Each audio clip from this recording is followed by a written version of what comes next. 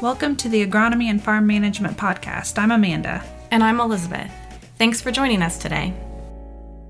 Welcome back to the Agronomy and Farm Management Podcast. Harvest is winding down, and now we're shifting gears and starting to think about planning our visits to the FSA office to enroll and make elections for our 2018 Farm Bill. So we've got two returning guests today on the podcast, Ben Brown and Mary Griffith. So Ben, could you introduce yourself first? Yeah, my name is Ben Brown. I work in the Department of Agriculture Economics at Ohio State University. Work in the areas of grain marketing, commodity analysis, and farm policy. I'm Mary Griffith. I work at the Madison County Extension Office as an Agriculture and Natural Resources Educator. Great, guys. Thanks for joining us.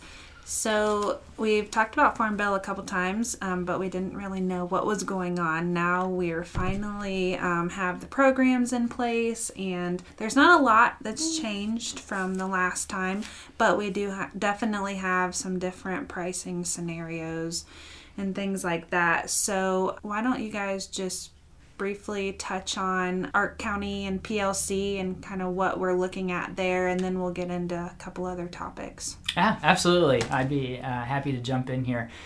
So similar to the 2014 Farm Bill, we have the same three programs that are available to producers. You have the agriculture risk coverage option, which is both a county and an individual. So county option is based on county yields, whereas the individual option is based on individual yields on your farm. We can talk a little bit more about those later. But then we also have the price loss coverage option, which is again based on national prices. It's very similar to the last Farm Bill, and then individual yields on your farm, they're held in PLC records. In the 2014 Farm Bill, we were required to enroll for a 5-year period, one shot. If you were interested in the Ark County or the PLC program, which most people, the vast majority, 99% of farmers in Ohio and across the country were enrolled in those two programs, you could alternate commodities. So if you did Ark County for corn and soybeans, you could do PLC for wheat. And we saw that a lot in Ohio. Whereas the Ark individual coverage is for all your crops on your entire FSA farm. And so that's just something to keep in mind, that sometimes it is easier or potentially beneficial to the producer to break those out for the different commodities. But Ark individual is, because it's an individual revenue insurance policy, basically, it is for all crops on your farm, on your FSA farm. So those are our three options. Still very similar makeup and how they're designed. The agriculture risk coverage options, both at the county and to the individual level, are really designed to smooth income from higher levels of farm income down to lower levels of farm income, or to help with that transition. So back in 2014, part of the reason that made Ark County so popular was that the payments were front-end loaded, because we were moving from really high farm incomes, record high farm incomes earlier in the decade, 2012, 2013, and we were looking out and we were seeing much lower farm incomes in the years to come. And so Ark County was very popular because we were making that transition. Now that we're sitting here in 2019 and we're also faced with these programs as well, we're looking at a much flatter farm income. So a lot of counties and individuals, now there are cases, and I'll turn this over to Mary here in just a second, but there are cases where producers in Ohio might consider the agriculture risk coverage option, the Ark County option, or even the Ark individual option. But our benefit is much lower now than what it was in the previous Farm Bill, because we're at low levels of farm income right now, right? Like, it's designed to go from high to low. Yeah. The price loss coverage option is really just it's a price protection program. And so really it's to protect against disaster prices. There's a set reference price by the bill that says if market prices fall below this price, we'll make a payment. And those are based on national rates. And so a lot more easier to understand, in cases where we've got prices that are low right now, relatively low compared to what we had. PLC does offer a little bit more attractiveness, and I think that's why a lot of people thought PLC would be a preferred option going forward. But given what we just went through this summer with the weather and prevent plant and the variations in yields, Ark County and Ark individual are both showing up as a more popular option than what we thought back in March and February. So, yeah. Mary, do you have anything you want to say about? Sure. So like Ben said, the two programs that are going to be the most popular probably are going to be Ark County versus PLC. And PLC, like Ben just said, is just a disaster price protection. So PLC payments get triggered when that market year average price, which is a national number and it's an average over the course of a year, dips below a reference price, which is a disastrous low price. So when that market year average is really low, you're going to get a PLC payment. So PLC is basically just protecting you from those super, super low prices, where Ark County is a function of low prices, but also of what your county yields are. So if your county had super low yields, but prices might not be as low as we need to trigger the PLC payments, the Ark County payment can still be triggered. So we know that in a lot of counties in Ohio, we had lower yields than normal. In a lot of counties, we might have actually been surprised and had some higher yields than normal. So in those counties where we had some lower yields, Ark County might be more likely to trigger a payment. And one of the other things that really affected Ark County is kind of making it a possible option for some counties more so than what we thought, is the last couple of years we've just had really good yields in Ohio. 2018 was a great yielding year for most of our counties, and so that was propping up that historical benchmark.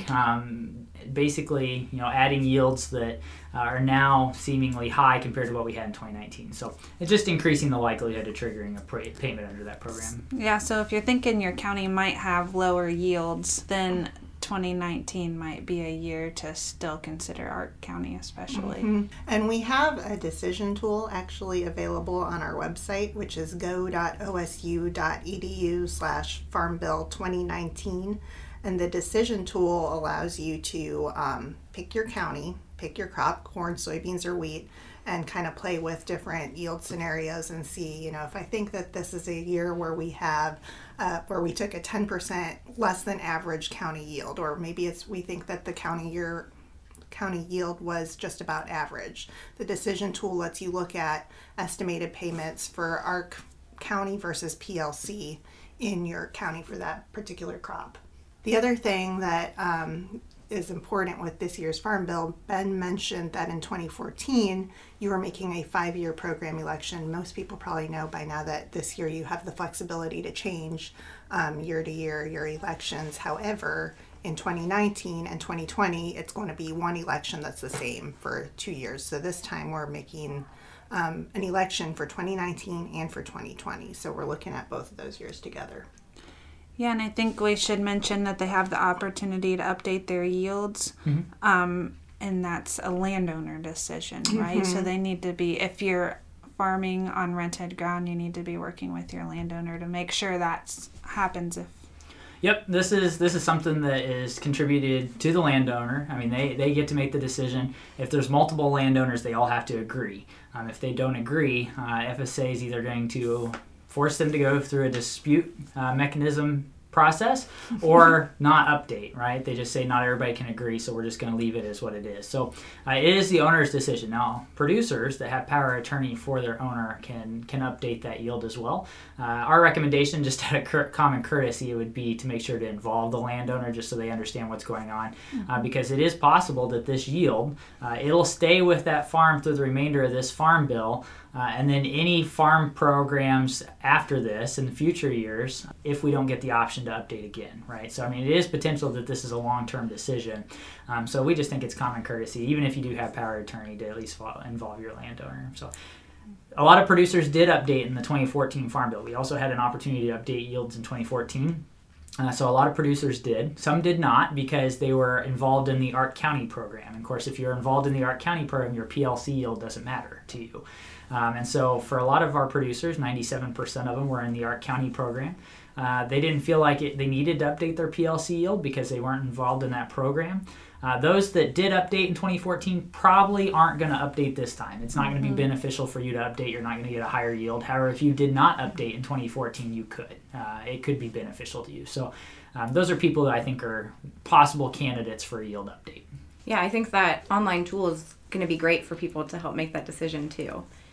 So beyond those two options, there's also an Ark IC option, which I know you've said is probably going to be rare, but there are some very specific scenarios where that might trigger that decision. Ben, Yep. could you talk about that? Yeah, absolutely. So I mentioned it's a revenue program.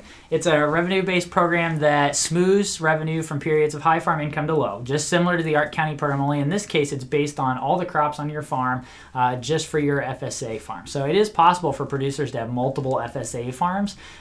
You can elect Ark IC for one FSA farm and then do PLC or Ark County for the other farms, right? So it is possible. It's just your FSA farm, not what we consider an ownership block, right? Okay, so just to help understand that. But there are cases where Ark IC makes sense. It wasn't popular in the last Farm Bill because it was a lot of work, and it was hard to see. There was very few scenarios where Ark IC was actually going to make payments, or even if it did trigger payments, they weren't near the level that the Ark County and PLC payments were. And Ark IC only pays on 65% of your base acres compared to 85% of your base acres, which the other two pay on. That is correct, yeah. There is a little bit of an adjustment factor there related to base acres in terms of what is able to be paid or what gets a payment of all your acres. However, we do think there are some scenarios as producers that you need to, where we think it's possible that a producer should consider or at least take a look and see if it's possible. One of those scenarios would be if you're a farm with 100% prevent plant. It is a revenue program, and so if you've got this historical benchmark of revenue and all of a sudden you have no crops in 2019, you have no revenue, and so you trigger the maximum payment possible if you're 100% prevent plant. However, if you planted, let's say, 5 acres, it is a percentage, or the calculation, the current year calculation is based on a weighted average of all your planted acres. So even though you might have 400 acres in your FSA farm and you only got 5 planted, in the eyes of the Farm Service Agency, they're going to look at that and say that whatever your revenue was on all those 5 acres is the revenue you got on all your acres. Oh, wow. And so, it is what is on your planted. So if you plant 1 acre, it is possible that you get kicked out of the system and Ark IC no longer makes sense for you. Yeah, if you're 100% prevent planted, you have no revenue for the year in the eyes of the Farm Service Agency, and so you can trigger the maximum payment. But you're also tying in for 2020. You're doing a 2-year decision in 2019 and 2020. However, if you're getting a maximum payment, it's probably likely that that's going to be more than Ark County and PLC over a 2-year period. Just know that you're probably giving up maybe potential revenue in 2020. So it becomes a cash management opportunity a little bit here. So that's the first thing. That's the first scenario when I think producers should consider. The second scenario where I think producers should consider Ark IC is if your individual years are drastically different than the county yields. If you've got yields that fluctuate a lot, and maybe it's river bottom ground that you've got a farm and it's in a river bottom, and maybe something happens to it and you lose your revenue. There is potential that Ark IC makes sense in that scenario because you've got such variable revenue due to that. And again, this is on FSA farms, so you could own 4 or 5 FSA farms and only claim it on one FSA farm versus the others. Another scenario, and I want to go back to what Mary said with the base acres, because this is, I think, sometimes confusing for people. So base acres are your historical representation. So if you have a farm of corn, 100 acres of corn, but you've historically planted soybeans on those acres, and in the eyes of the FSA, the Farm Service Agency, that's 100 acres of base acres of soybeans. You get your payment based on soybeans, not on corn. That's how Ark County, that's how the county-based option and the PLC option work. It's not what you plant, it's what your base acre identification is. In the Ark individual world, the payment is based on what you planted, but the payment still comes out on how many base acres you have. And Mary talked about earlier that the Ark IC program only pays on 65% of your base acres, whereas Ark County and PLC pay on 85% of your base acres. However, there are certain commodities that are exempt. And so for our farms that have a lot of fruit and vegetable production, if you have more than 15% of your fruit and vegetable production on your farm, or more than 15% of your acres are fruit and vegetable production, it makes sense to look at ARC-IC, because now all of a sudden those acres are getting exempt and you're going above that 85%, right? You're going below 85% of your base acres, and so therefore that's a scenario where we think ARC-IC makes sense for producers as well. Any other questions about ARC-IC? So what do you mean by they're exempt? They're not a covered commodity. So there's certain commodities that are covered by the programs. In Ohio, our most common covered commodities are going to be corn, soybeans, wheat, and those are the commodities that get... Fruit and vegetables aren't. So if you're in a place, and I tend to use northern Ohio and even southern Ohio, pumpkins would be another one that's not covered. So, but are they getting paid on those acres then? No. I'm just trying to figure out what the 15%, how that... So Ben's saying 15% because for our county and PLC, you're only being paid on 85% of your base acres anyhow. And if you have 15% or more of your base acres in fruit and vegetables, you wouldn't be paid on those. You'd actually be below that 85, right? Right. You wouldn't get those, right? So an example would be 100 acres. Let's just take 100 acres, and I've got 30 acres of pumpkins, right, on my 100 acres, right? So therefore, county and PLC, you're not going to be paid on. Yeah, even though I've got base acres, I only get paid on 70% instead of 85%, because 30 acres of my 100 are planted to a non-covered commodity in that case.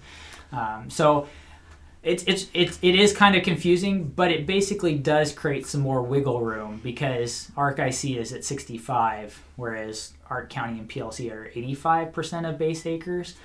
So it creates a little bit more wiggle room. Now this is obviously going to be a lot of our producers. A lot of our producers aren't going to have more than 15% of their acres in specialty crops, but they do exist in Ohio. One thing we've been hearing is maybe a little more interest in the supplemental coverage option, SCO, and some people have already enrolled in that and you have to elect PLC. So I guess talk a little bit about what that SCO is, and if they've enrolled in it and they don't want to go with PLC, what their option is there. Yeah. So you're right. To enroll in the supplemental coverage option, you have to be enrolled in PLC. One really quick distinction that I want to make is SCO is a crop insurance product. It's attached to your crop insurance. You pay a premium on it, but then it is also a product on top of your individual policies. So it's ran through your crop insurance agency. It comes through the risk management agency of USDA. ARC PLC and ARC individual are all farm service agency programs. They come from a government program that operates based on risk and fluctuation. The three programs that I just mentioned are all paid on base acres, your historical plantings, what you have identified on those acres. SCO is paid on what you planted. So therefore, you could make the case that SCO and crop insurance are both better risk management tools than the other three, the ARC County, the ARC Individual, and the PLC, from the standpoint that you're getting a payment within the year, right? You're going to get a payment at the end of the year. It's tied directly to what you planted. And it's more representative if you have a crop failure or something like that. So SCO is a valid risk management tool, and it's based on what you planted, not what your historical base acreage is in. You do have to enroll in PLC though. That is the catch. You have to be enrolled in PLC. Now you brought up 2019 from the standpoint that the 2019 crop year for crop insurance, the enrollment date was March 15th of 2019, so earlier this year. And producers could decide then if they wanted to be enrolled in SCO. At that point, if they enrolled in SCO, they were giving an intention to the risk management agency that they intended to do PLC later in the year, right? However, we're just now doing enrollment for PLC for 2019. And PLC and ARC County and ARC-IC enrollment will go through March 15th. And so it is possible that now our decisions have changed and producers are maybe saying, hey, we're actually not going to do PLC, we're going to do ARC County or ARC Individual, right? Yeah. Well, in the eyes of the risk management agency, that's a violation, right? You can't be enrolled in the ARC County program or the agricultural risk coverage programs and supplemental coverage option. So what they've decided is that instead of fining producers for misreporting acreage, they're going to exempt it in 2019. So if you were enrolled in SCO and now you want to do ARC County or ARC Individual for 2019, you are exempt. You basically can get a new filing and you don't have to pay the fee. However, going forward, those dates are all going to be the same thing. So it should be easy for producers because the enrollment date's always going to be March 15th for both farm programs with FSA and then crop insurance with your crop insurance agent. And so make sure that you're all doing it at the same time, and hopefully we won't have any violations, but just know that if you do enroll in ARC County or ARC IC with the Farm Service Agency and you do SCO with your crop insurance, eventually you will get a bill, a letter saying, hey, you're in violation for misreporting, and here's your fee. So just something to be aware of there. As far as what SCO actually is and when people should actually consider it, it is an area-based revenue coverage. So it offers potentially higher levels of insurance coverage at a cheaper cost. So it is possible that it's attractive to some people. The way I break it down, the way we look at it at Ohio State, is we break it down into two classifications of when people should maybe consider this option. The first classification is producers that have high levels of crop insurance coverage already to begin with. I define high levels of crop insurance coverage at 80 and 85%. Those are high. And for most people in the state of Ohio, 80% is the norm. 81% is our statewide average, and so, it's there, 81%. So if you're already at that high level of coverage, right, you can get a little bit more coverage for some additional cost. And so maybe it doesn't really make sense to do that, but if you wanted to lower your insurance coverage from like 80% down to 65% and then buy the rest with SCO, you can get a cheaper crop insurance bill and have some level of protection for what you did at a cheaper rate.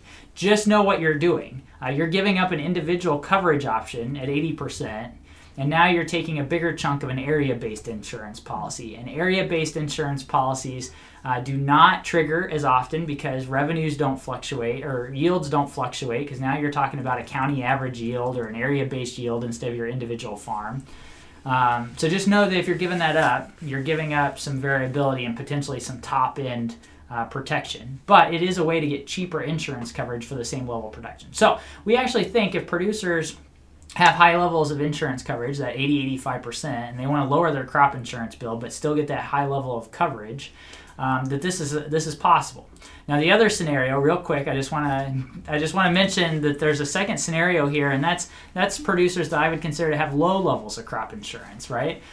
Maybe they've got 60-65% of a revenue policy or a yield policy for crop insurance, right? They can get higher levels of coverage at a cheap cost, right? But I think in this case, it's important to ask the producer, do you even want higher levels of coverage? Maybe they're at 60-65 because that's what they're comfortable with. And if they're comfortable, why spend extra money, right? Because the SCO option would be extra money. Why spend extra money for higher levels of coverage if you don't want it? But if you're at 60-65% or even 55 or 50%, if you're at those levels because you don't want to pay the higher premiums for the higher level of coverage, this is an opportunity to get higher levels of area-based coverage at a cheap rate. And so I think those are possibilities. Both scenarios are very different, whether you're a high crop insurance user or a low crop insurance insurer. Very different scenarios, but I do think there is an appeal. Now, we get asked a lot, how does this fit into the, if... Let's be honest, farmers look at relative payments to make this decision. Which program is going to give me the most money? I mean, that's how they look at it. We encourage people to think about the best case scenario and, when do you want cash and what do you want to protect from a risk management standpoint. But we always get asked, okay, which program is going to pay me the most? Well, if you're in PLC and you're getting cheaper coverage on crop insurance, or you're gaining money, right? You're getting a cheaper option for PLC. How does that figure in?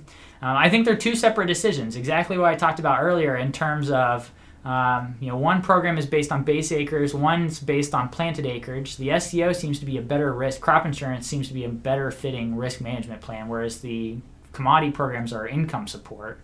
So I look at them as two separate decisions, but in Ohio, it's going to amount to about $15 to $20 if you do PLC and then SCO and you take the cheaper crop insurance option. You're going to save about $20 an acre.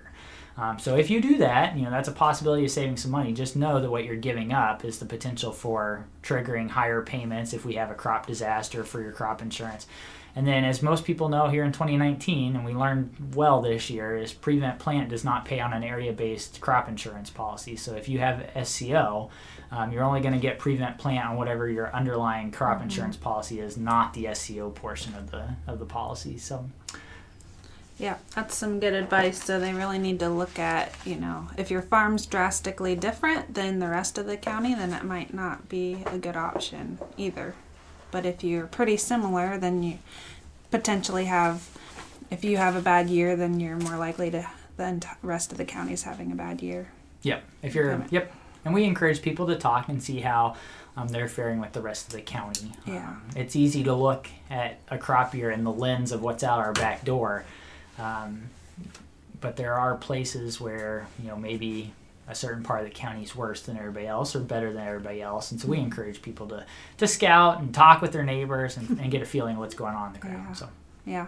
Well, this is a lot of information to just cover in a short podcast. So we do have a lot of meetings scheduled around the state. 101 right now. We'll see if that grows. That's a lot of meetings. But we've got 101 within a 3-month period. And Ohio State University Extension and the College of Ag has really worked hard to get this off the ground, and it wouldn't be possible without our educators in every county across the state. So, yeah.